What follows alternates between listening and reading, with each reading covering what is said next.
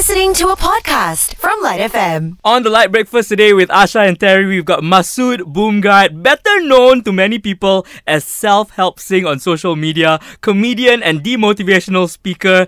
Because everybody knows you mainly for the viral videos that have gone around. We've all probably seen some of it. They are entertaining. There's some truth to some of it. And of course, there's sometimes the whole element of actually don't listen to what you're saying, right? Tell us about how you went into comedy. How did that journey begin? So I kind of developed a love of comedy when I started to watch comedy. There was never a problem with me getting access to, material in terms of, if I wanted to get hold of, for example, Eddie Murphy recordings, I could get that quite easily. And, my folks never, try to stop me from listening to comedy. Although, in the case of Eddie Murphy or Richard Raw, Pryor, was it Raw? Raw and Delirious, right? Raw and Delirious, yeah. I would kind of listen to it quietly in my room, So I remember finding Eddie Murphy, and I had no idea at that point Eddie Murphy had done comedy because I'd known Eddie Murphy from his movie career. Yeah. I'm like, what? This guy did stand up, and I listened to it. I was like, oh my god, these stories are amazing, And the way he just spoke about his kind of life experience, and I thought that was so amazing that somebody could take that and make it so kind of compelling and entertaining. I grew up listening to the greats, and I also felt that these guys are kind of talking about their lives. I would like to do that also, But of course, at that point, it wasn't something that you could conceivably do.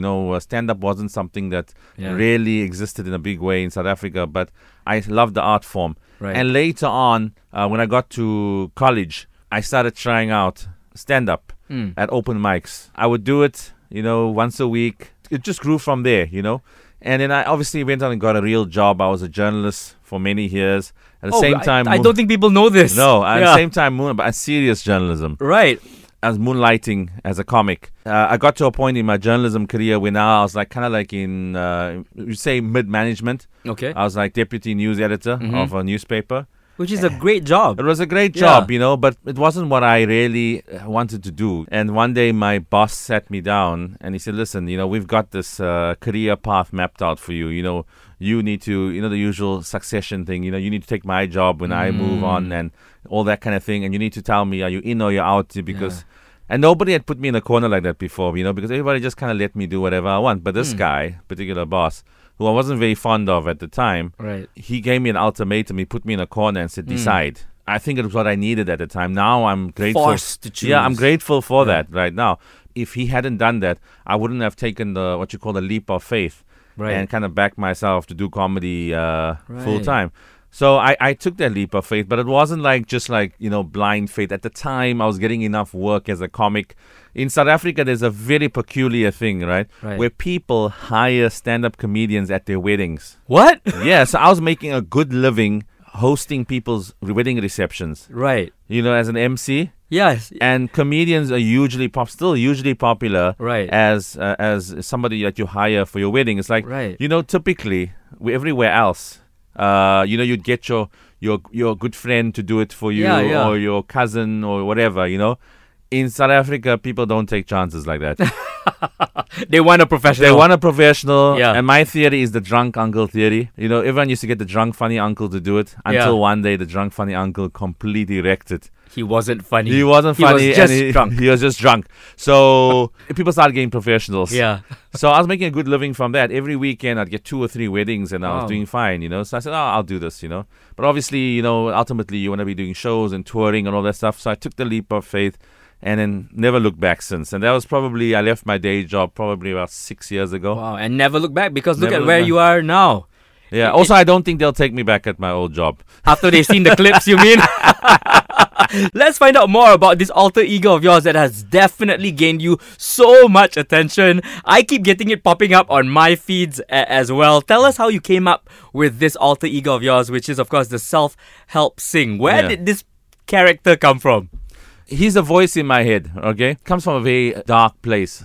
So I was going through depression. Whereas, after COVID, towards the end of COVID, I just been through so much, I couldn't work for a long time, gatherings were banned in South Africa. We had one of the hardest lockdowns in the world. And it was just frustrating, and I think I had, the fatigue of just trying to stay afloat during that time. Right. And things were opening up again, and I started to go back to what I was doing, but I also felt that I was stuck for too long. Besides the 2 or 3 years of COVID, I just felt that for a few years before that, I'd hit a ceiling. Okay. I wasn't like fulfilling myself from a creative point of view. I was just like kind of just in autopilot. So I slipped into a depression. And sometimes these things just come out of the blue. You don't know, you can't kind of process why it's happening. Right. And it got to a point where I couldn't even motivate myself to get out of the bed, The interesting thing about that is the way people kind of react to you when you're in that space. Right. And there's something called toxic positivity. Right.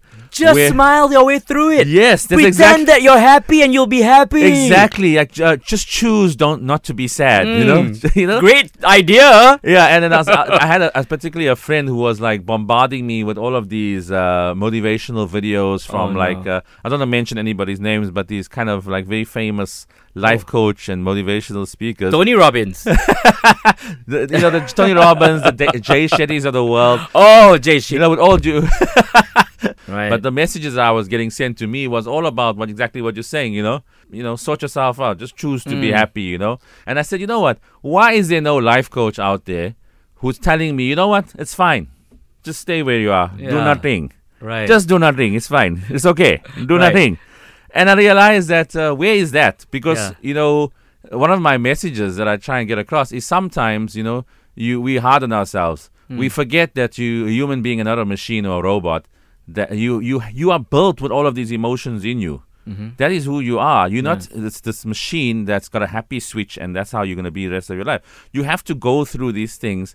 It's part of your complexity as a human being, and you have to go feel your way through it. Yes, and you got to process this. And nobody tells you that, Well, certainly not the messages I got, And I think that sometimes we kind of like put pressure on ourselves to always be doing. We feel that we're not allowed a moment of pause. So let me like feel this. You're guilted into feeling. You guilt yourself. Yeah. Society guilts you. You guilt yourself. Oh, I got to be doing. Like even like I speak about it. People on weekends sometimes. This is your time off. Yeah. And they feel like, oh, I'm sitting in the house. I'm just laying in bed. What's wrong with that? Nothing, yeah. There's a quote I love that goes, "Time that you enjoy wasting is not time wasted." Oh, that's great. Yeah. I love that. It's one of my favorite quotes. That's my new motto now in life. Because you don't always have to be doing, Right. And that's where the first video came from. The theme was do nothing. It was obviously hyperbole and exaggeration and whatever, But the message was, you know what? It's okay if you just want to be and just exist. And forget about, all of these things that are going through your head, this kind of like anxiety and constantly thinking about, your future and things you have to do and your purpose in this world and all of that, and just be, and if you feel like you just want to lay in bed, that's also okay, and so I coach myself through this with this voice in my head, and I said, I wish this guy existed. This voice that I'm hearing in my head, I wish this guy existed. This would be so awesome. And then on a whim, I went out and shot the first video. Right. And, I wasn't on TikTok at the time. And somebody said, oh, put it on TikTok. And I thought TikTok was for idiots. I said, I was probably one of the last people to get on TikTok. I said, I'm not doing it. Right. Because all I knew was just people doing stupid challenges and dancing. That's what I thought TikTok was. Right. At the time, it probably was. Yeah. And I said, okay, fine. After a lot of pressure, I put it on TikTok and I forgot about it. Then people brought it to my attention that this thing was blowing up everywhere. And then I logged in on TikTok for the first time in several weeks after I had posted, and I got a shock. I saw it had millions of views. Right. And people were responding to it in a way that they hadn't responded to anything I had said before, even in my stand-up. Yeah. I said, okay, there's definitely something here. And then, of course, the next video came and the next one. Yeah. And I felt that, I was kind of like, I tapped into something, a kind of like a common feeling amongst people, the way they felt about, modern people living. Felt the same way. They felt were looking all over. For someone who would express this.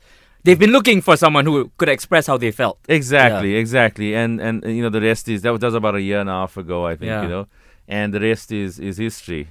What do you enjoy most when you perform? As an artist, you want to entertain first and foremost. Mm-hmm. But the biggest thing is to leave people with something at the end of that performance or that show. It's where they're taking something home with them, something that resonates, and they don't just forget about what they saw. Right. And I think that's the most important thing to me. And that's what I get from people, afterwards or after a show. They'll message me on Instagram or whatever and talk about, how, this actually impacted them, in their actual life. And for me, that's worth more than anything, more than, money, fame, all those things. That's, all that other stuff comes secondary for me, you know. So, this is the journey I'm on right now. And I'm interested in seeing, where I can go with this. Would you say that is the most rewarding part of what you do at the moment then? Yeah, that is the most rewarding part. I'll give you a simple example. A man met me after the show and told me that he was in a very toxic work environment. And one of my videos was the kind of push he needed to, the encouragement he needed to make a positive change in his life, Yeah. And he said he's happy. And, that means something, You made a difference. Yeah, look, I mean... You were the difference that he needed, Look, I think everybody has not to sound like a generic motivational coach, but everybody has that power within them to create their own happiness. Yeah. But I think sometimes they just need that push. Right. Like the way I needed that push to, when I was put in a corner to quit my day job, I think I kind of provide that little nudge, for other people. And that's important for me. Yeah.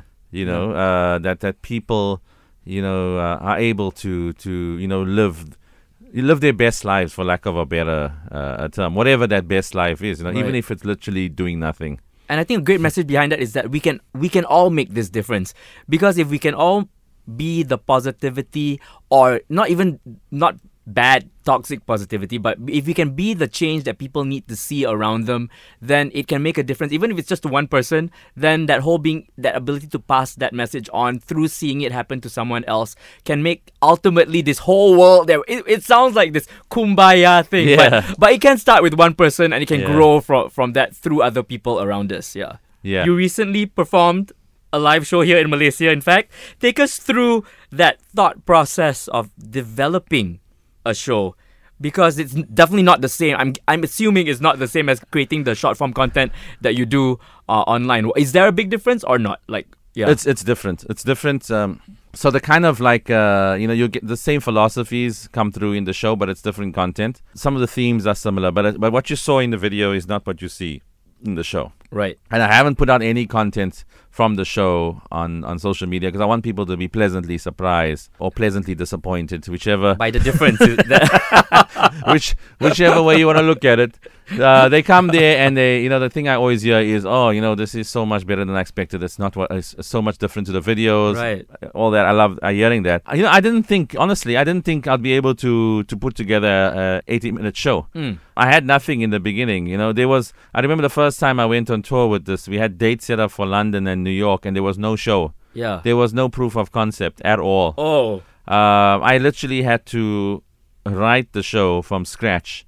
And I was like, oh my word, you know what? I don't know what's going to happen here. I mean, this could be a disaster because sometimes what works on social media doesn't necessarily work on stage, But fortunately for me, and I'm grateful for that, the kind of, you want to know if there's a process. There was no process. Everything just happened organically. And I kind of just created a story, and that's what the show is a story about life on Earth. Not like from a BBC nature program perspective, but this life that we're living. What is your life experience and the kind of a common life experience, from the time you go to school to the time you end up with over your head in debt.